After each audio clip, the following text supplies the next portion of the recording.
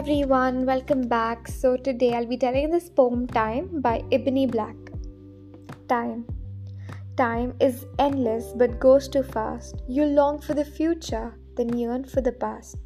Summer's heat quickly turns to frost. A child grows, their innocence lost. Time forever slips away with the setting sun and each dawn of a day.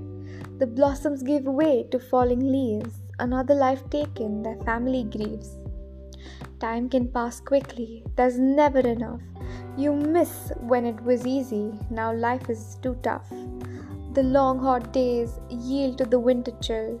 A new life begins while another stops still. Time is something you can never gain, it only passes and brings new pain.